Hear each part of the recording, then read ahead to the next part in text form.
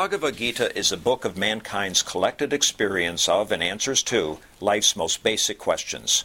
Who I am, from where do I come, what is my purpose and destiny, and most practically, how do I find happiness? These podcasts originate in the lectures of Neil Bhatt, a disciple of Swami Chinmayananda. They are presented here in 20 to 30-minute segments, each covering 3 of the Gita's 701 verses. Welcome to Gita Wisdom for Daily Living. We had been discussing chapter 7, Gnana Vijnana Yoga, Yoga of Knowledge and Wisdom.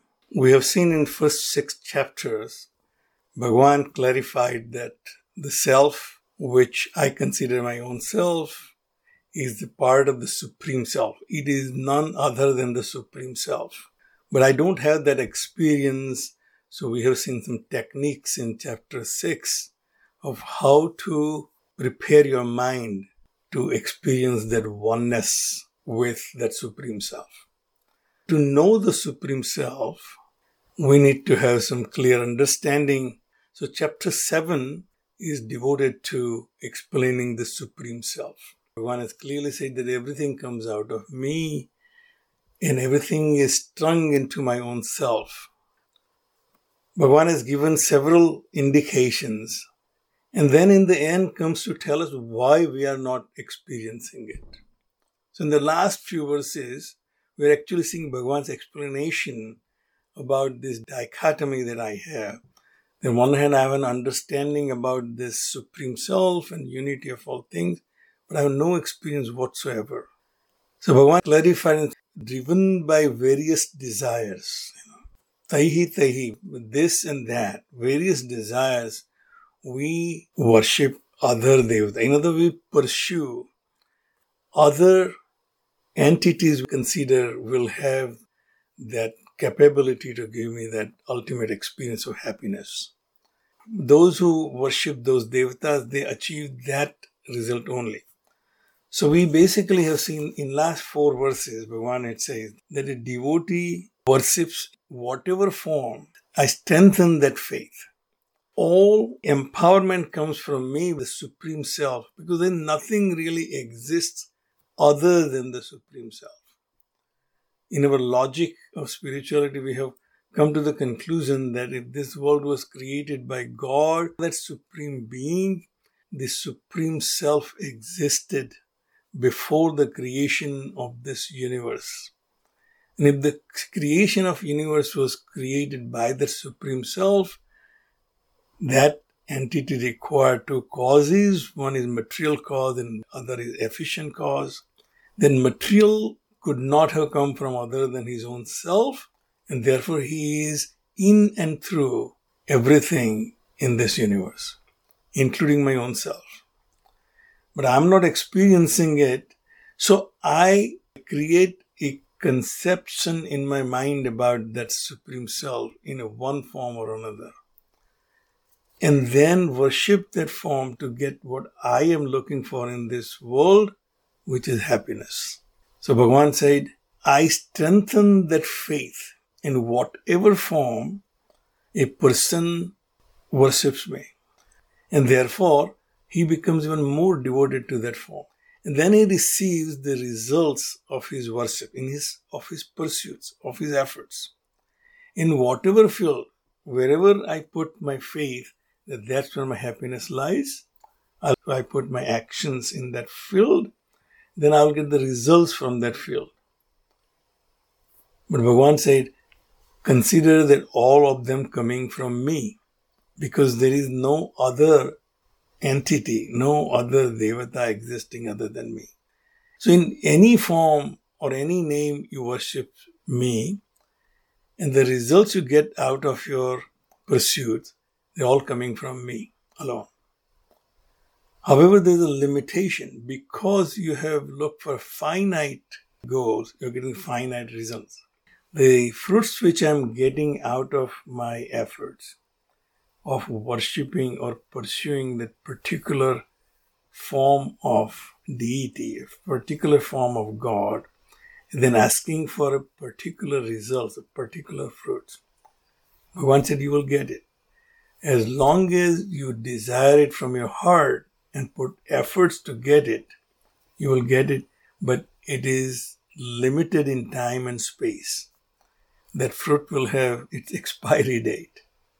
And therefore, you will not get that permanent happiness. All that we see is Prakriti, and Prakriti has its own limitations. Anything I get out of this Prakriti will be finite, and therefore I will get only the finite fruits and finite results, and therefore only temporary happiness. But if I can overcome that limitation and worship the Supreme Self, Bhagavan said that devotee will come to me. He will become one with me and will get the ultimate happiness, the everlasting happiness.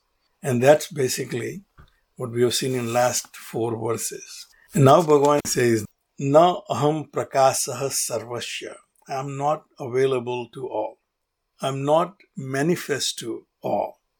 Not everyone has capability to conceptualize this all-pervading Supreme Self. Yogamaya sam avrutaha, because I am covered in this Yogamaya. It's not really Bhagavan is covered in Yogamaya. It is my understanding is covered by Yogamaya. So here Bhagavan uses the word Yogamaya because the Maya is also supported by Brahman, the Supreme Self. In our common language, we call it consciousness. I do not feel that all-pervasiveness of the consciousness. I feel the consciousness is limited to me. That's my first experience. And then I infer that because there are other beings acting like me, that they also have similar consciousness. But I do not make connection between my consciousness and their consciousness. And therefore now we have several consciousnesses as we perceive it. And Bhagavan said that ignorance is because of my Yogamaya. This Maya, in our day-to-day term, we call it our own perception of reality. Our perception of reality is limited by capability of our own senses and our mind and our intellect. I perceive my world through my senses and my mind and my intellect. You perceive your world through your mind and your intellect. I am in the center of my world, you are in the center of your world. And when these worlds overlap on each other, that becomes our relationship. But Bhagavan said, one who has gone above his own limitations of these senses, he can see the unity of things. So therefore, I am not available to all. Most people in this world, or most beings in this world, have these limitations, what they consider their own reality. And now lots of scientific pursuits are being pursued to understand reality. And there are lots of seminars I see which say the reality is not as it seems. That what we consider real is not real. And I came across on YouTube a seminar called Reality is Not As It Is, and there is a cognitive scientist, Donald Hoffman. He obviously says that the reality as we perceive is just a representation. It's like an interface.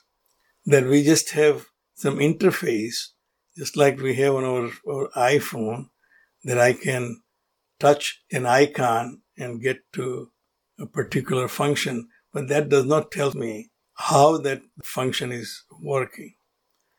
So in the same way, what we have is a representation for our utilitarian use, but we don't know the reality. Science is now coming to the same conclusion. And they boldly now claim that consciousness is not physical and it's not emergent, it's fundamental. So Bhagavan said that I am not really available for everyone's understanding. Mudaha ayam. And here ayam means the world of beings. Na abhijanati. They do not know. Mam ajam avyayam. That I am ajam, unborn, and avyayam. Ajam, we have discussed many times that jatasya hi dhruvo mrityuho. We have learned in chapter 2 that one who is born will have death. So if something is permanent, you obviously cannot have death. If something is permanent and have no death, then it also cannot have any birth. It's fundamental. It's always there before anything else that I can think of. Now, our brain is not wired to even conceptualize the idea that something can exist before everything has come into being in this world. In our world, everything comes into existence from a previous form of existence. We can say, where does this table come from? It came from the wood which was brought from Home Depot. The way the wood came into the Home Depot, I say, from whatever the supplier.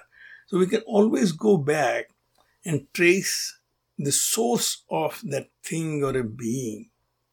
But here Bhagavan said, there is nowhere to go when you think about the supreme reality, the supreme self, the supreme consciousness. And therefore it says, my real nature, Ajaha. There is nowhere to go before my existence. It is before the Big Bang. We are not capable of thinking what that existence could be. So therefore Bhagavan says, Mudha ayam. This world is designed in a way that the beings in this world are not capable of conceptualizing an existence without any source, without any previous state of existence. Avyayam. And it is also immutable. In other words, right now it seems that the Bhagavan, who was at one time a pristine being, he transformed himself into this world. If this world was created out of his own self, then the Bhagavan became, at one time was a singular entity, now became this pluralistic world. So he has mutated into this world. And Bhagavan said, no, that is not the truth. In other words, he never created this world or never became this world. So this transformation from God to the world is really an illusion created by my own mind. The world exists because I perceive it. So if I lose the sense of sight, my world of sight goes away. If I lose the sense of sound, the world of sound goes away. And if I lose all my five senses, the world disappears. So Bhagavan says, I have never transformed myself into this world or this multiple beings, but mudha ayam lokaha. This world is ignorant about it, and therefore they do not know me in my own nature. Vedaha aham sam atitani vartamanani cha Arjuna bhavishyani cha bhutani mam tu vedana kaschanaha. I know all the beings of the past, present and future, but no one knows me. This is a very commonly understood idea that Bhagavan knows everything, but I don't know Bhagavan.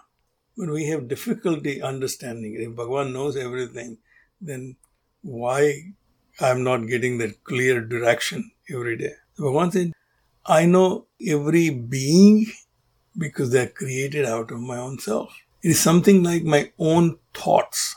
I know all my thoughts. I know my thoughts in the past. I know my thoughts in present. And I also will know my thoughts in future. At least I know in what line of thinking I will have in the future. So my thoughts are all available to me because I am the generator of my thoughts. But a one single thought cannot know me because that one thought is not me. And therefore Bhagavan said, any single creation of mine cannot know me in totality, but I know all my creation. When an entity identifies with the Supreme Being, which is what we call in Vedanta a realized person. Lord Krishna here, when he talks about this reality, he is not talking as the son of Vasudeva and Devaki, but as the Supreme Self. Therefore, in the previous verse, he said, Ignorant people think that I have become a person. The Supreme Self has become a person. But see that you will never be able to conceptualize the entire Supreme Self into one incarnation. Divinity is all-pervading, all-knowing consciousness. Therefore, it's a Vedaham samatitani vartamanani cha Arjuna bhavishyani cha bhutani matu vedana kaschan. As an individual, you are not capable of knowing the Supreme Self, the consciousness which is all-pervading. You have to drop your individuality. You have to dissolve your ego to get to that point of understanding. And therefore, in the next verse, he says, why we are not seeing is Ichha dvesa samuttena dvandva mohena bharata sarvabhutani sammoham sarge yanti parantapa. By this delusion of this pairs of opposites. Our world is divided into pairs of opposites, likes and dislikes, things which I like, things which I don't like, things I want to avoid, things I want to acquire. This world has started that way for me right from my birth. Because as any individual, there is a strong sense of survival. And this instinct for survival is creating this world into a world which can help me surviving and the world which can hurt me. This pursuit has created Ichha, the desire, and Dvesha. That's something which I like and desire and something I don't like. Sarvabhutani sammoham. They are deluded by these pairs of opposites. The very fact that I have taken birth is the proof that I have desires. As we have learned before, that I chose my own body the way I am right now because it serves a purpose, can fulfill my desires. So I came across a very interesting familial tree in Gnaneshwari. Gnaneshwar Maharaj says in the beginning, the ego, the jiva, he falls in love with the body. And says, well, this is the body which I can fulfill all my goals. And then that waiting between the ego and the body gives birth to a daughter named desire. This desire then in turn waits to hatred. So the hatred with the things which are in my way. Now this union between the desire and hatred gives birth to a son named delusion. He said this delusion is raised by his grandfather, ego, on the milk of hopes and in various ideas. And therefore now it is constantly mired in confusion and just cannot get to the clear understanding of the real truth.